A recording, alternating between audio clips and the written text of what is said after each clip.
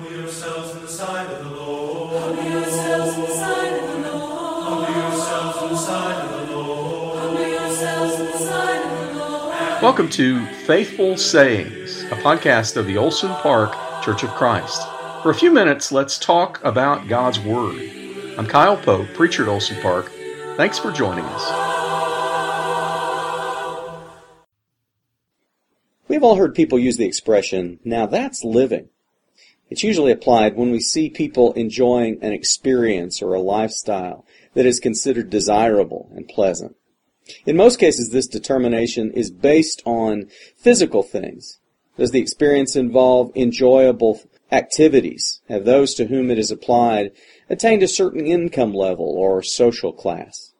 The inference is that those outside of this condition, whether they realize it or not, are not really living because they don't have what these people have attained.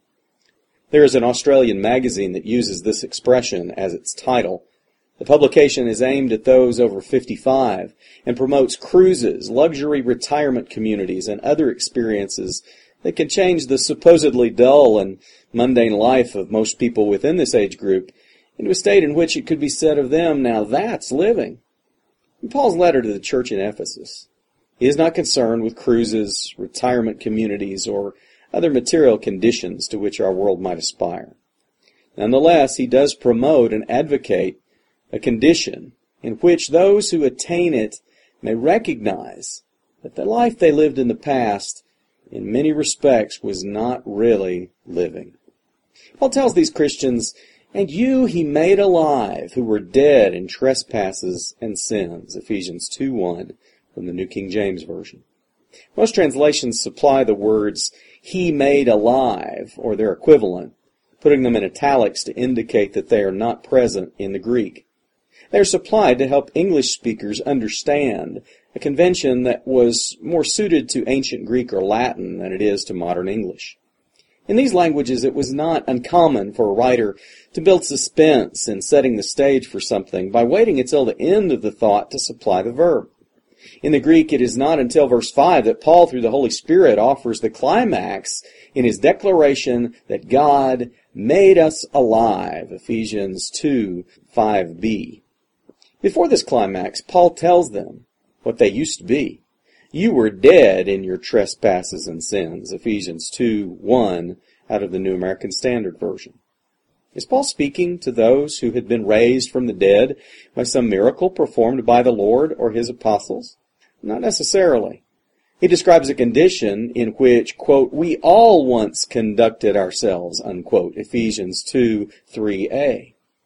Certainly not everyone in the church in Ephesus, nor Paul himself, had physically died and been resurrected, but Paul twice describes this as being, quote, "dead in trespasses," Ephesians 2:1b and 5a.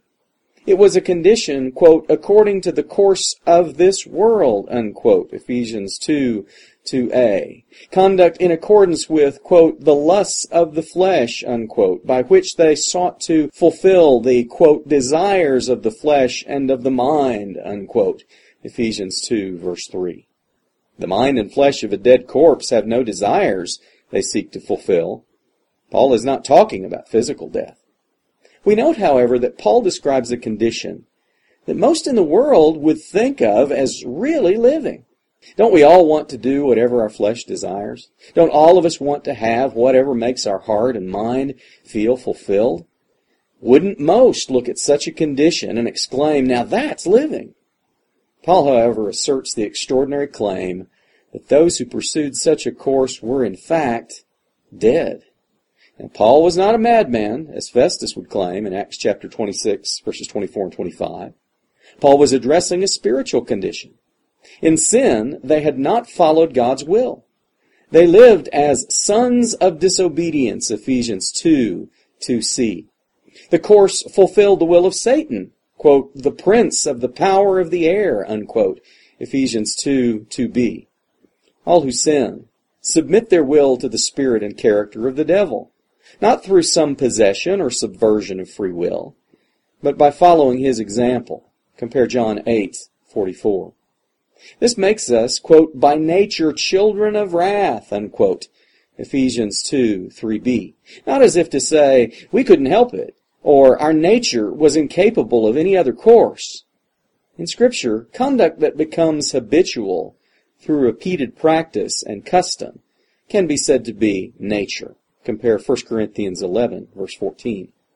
The fact is that just as Adam and Eve were promised death should they violate the command of God, Genesis 2:17, all human beings, having attained an accountable state, who sin against God, die spiritually.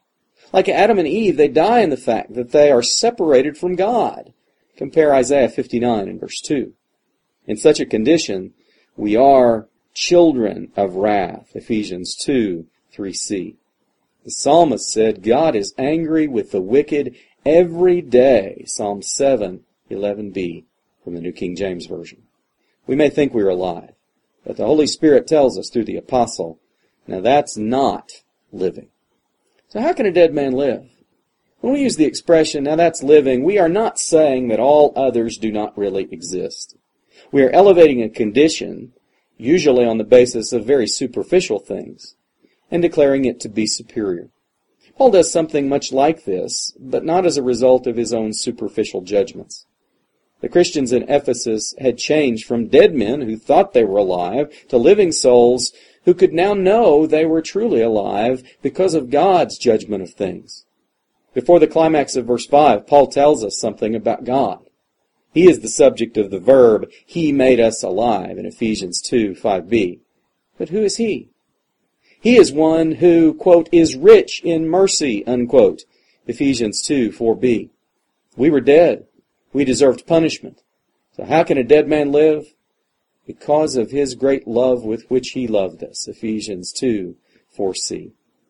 A fundamental assertion of the New Testament is the claim that God is love, 1 John 4, 8 and 1 John 4, 16. In Paul's words to the Ephesians, one might struggle to fully grasp this. He has told them that God viewed them, while living in the flesh, as spiritually dead, Ephesians 2:1 and 2:5. He has told them that in such a state God was angry with them, accounting them as children of wrath, Ephesians 2:3. Can an angry God be said to be one who is love? Absolutely. Our world has skewed its concept of love to imagine that love means that one who loves another is dispassionate with regard to the behavior of the object of his or her love. The loving father is right to be moved to anger when someone acts to harm his child. The loving mother feels outrage when her son or daughter is hurt. What should they feel when that child or daughter acts to harm themselves? Do parents have no right to feel anger when the guidance they have offered for the good of their children is rejected? The anger of God towards our sin is in no way incompatible with the beautiful definition of His character that God is love. The Christian is made alive, Ephesians 2:1 from the New King James Version. It is a mistake to see this as only a future condition. Paul told the Ephesians, God made, past tense, us alive together with Christ, Ephesians 2:5b. He has raised, past tense, us up together, and even made, past tense, us sit together in the heavenly places in Christ Jesus, Ephesians 2:6. This is not just talking about what will happen in the age to come. The next verse addresses that. He did these things, quote, that in the ages to come He might show the exceeding riches of His grace in His kindness towards us in Christ Jesus, Ephesians 2:7. What He has already done will demonstrate in the ages to come His loving, gracious nature. Now the Christian enjoys a renewed fellowship with God. When did this begin? Paul told the Christians in Rome that in baptism the one who turns to Christ is, quote, buried with Him through baptism, unquote. So that just as Jesus was, quote, raised from the dead, unquote, the disciple of Christ might, quote, walk in newness of life, unquote. Romans 6, verse 4. In baptism, one is buried with Christ. In baptism, then, is when one is raised up together with Him, Ephesians 2:6. Some reject that baptism is the point at which one is, quote, raised up together with Him, unquote, because they miss the point Paul makes in describing how the Ephesians were made alive. Paul twice asserts By grace you have been saved. Ephesians 2, 5b and 8a. The second time he makes this assertion, he adds, through faith, and that not of yourselves. It is the gift of God, not of works, lest anyone should boast. Ephesians 2, 8b through 9. How is God saved by grace? God told the Romans that the gospel message is the power of God unto salvation. Romans 1, verse 16. His assertion to the Ephesians, by grace you have been saved, cannot mean by grace alone. How then could the gospel be the power of God unto salvation? To the Ephesians, he asserts, it is by grace through faith. Ephesians 2, 8a. Does that mean by faith alone? James said demons, quote, believe and tremble. James 2, verse 19. Yet demons are not saved. Compare Matthew 25, verse 41. We must note that Paul says this change from death to life was not of yourselves, Ephesians 2, 8c, even declaring not of works, Ephesians 2, 9a. What works has Paul mentioned in this text prior to this? He has mentioned trespasses and sins, Ephesians 2, 1. Walking according to the course of the world, Ephesians 2, 2.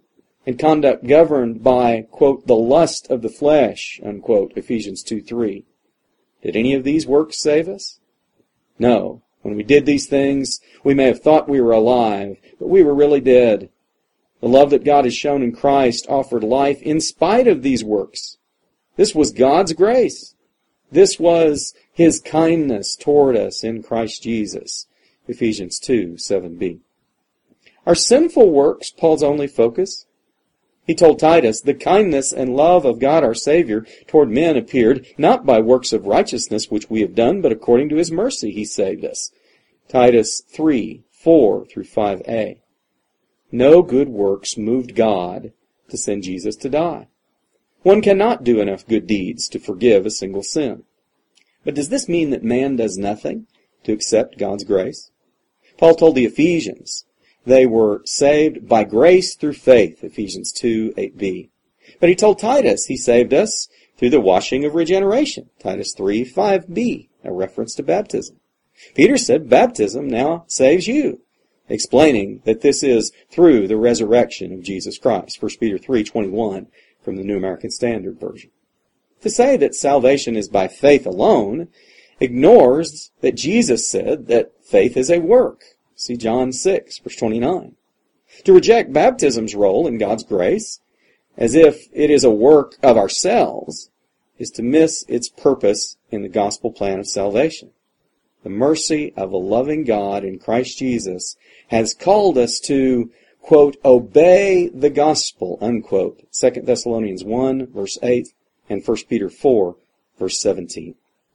Souls dead in trespasses and sins, Ephesians 2, 1. Have nothing to which they can boast, Ephesians 2, 9b. But in accepting the grace of God, those reborn in Christ become, quote, His workmanship, Ephesians 2, 10a. The lifeless creature owes everything to its Creator. The formerly dead child of God is one created in Christ for good works which God prepared beforehand that we should walk in them, Ephesians 2, 10b. To imagine that being saved by grace means we have no duty to obey denies the very purpose for which a Christian is saved in the first place. We were created in Christ Jesus for good works. To live in sin is to practice what killed us in the first place. Only in faithful obedience can it be truly said of us, now that's living. In Christ alone my hope is found. Thank you for listening. To learn more about our work, visit olsonpark.com. If you're in Amarillo, Texas, come worship with us at 4700 Andrews Avenue in Amarillo, 79106. And please tune in again to Faithful Say.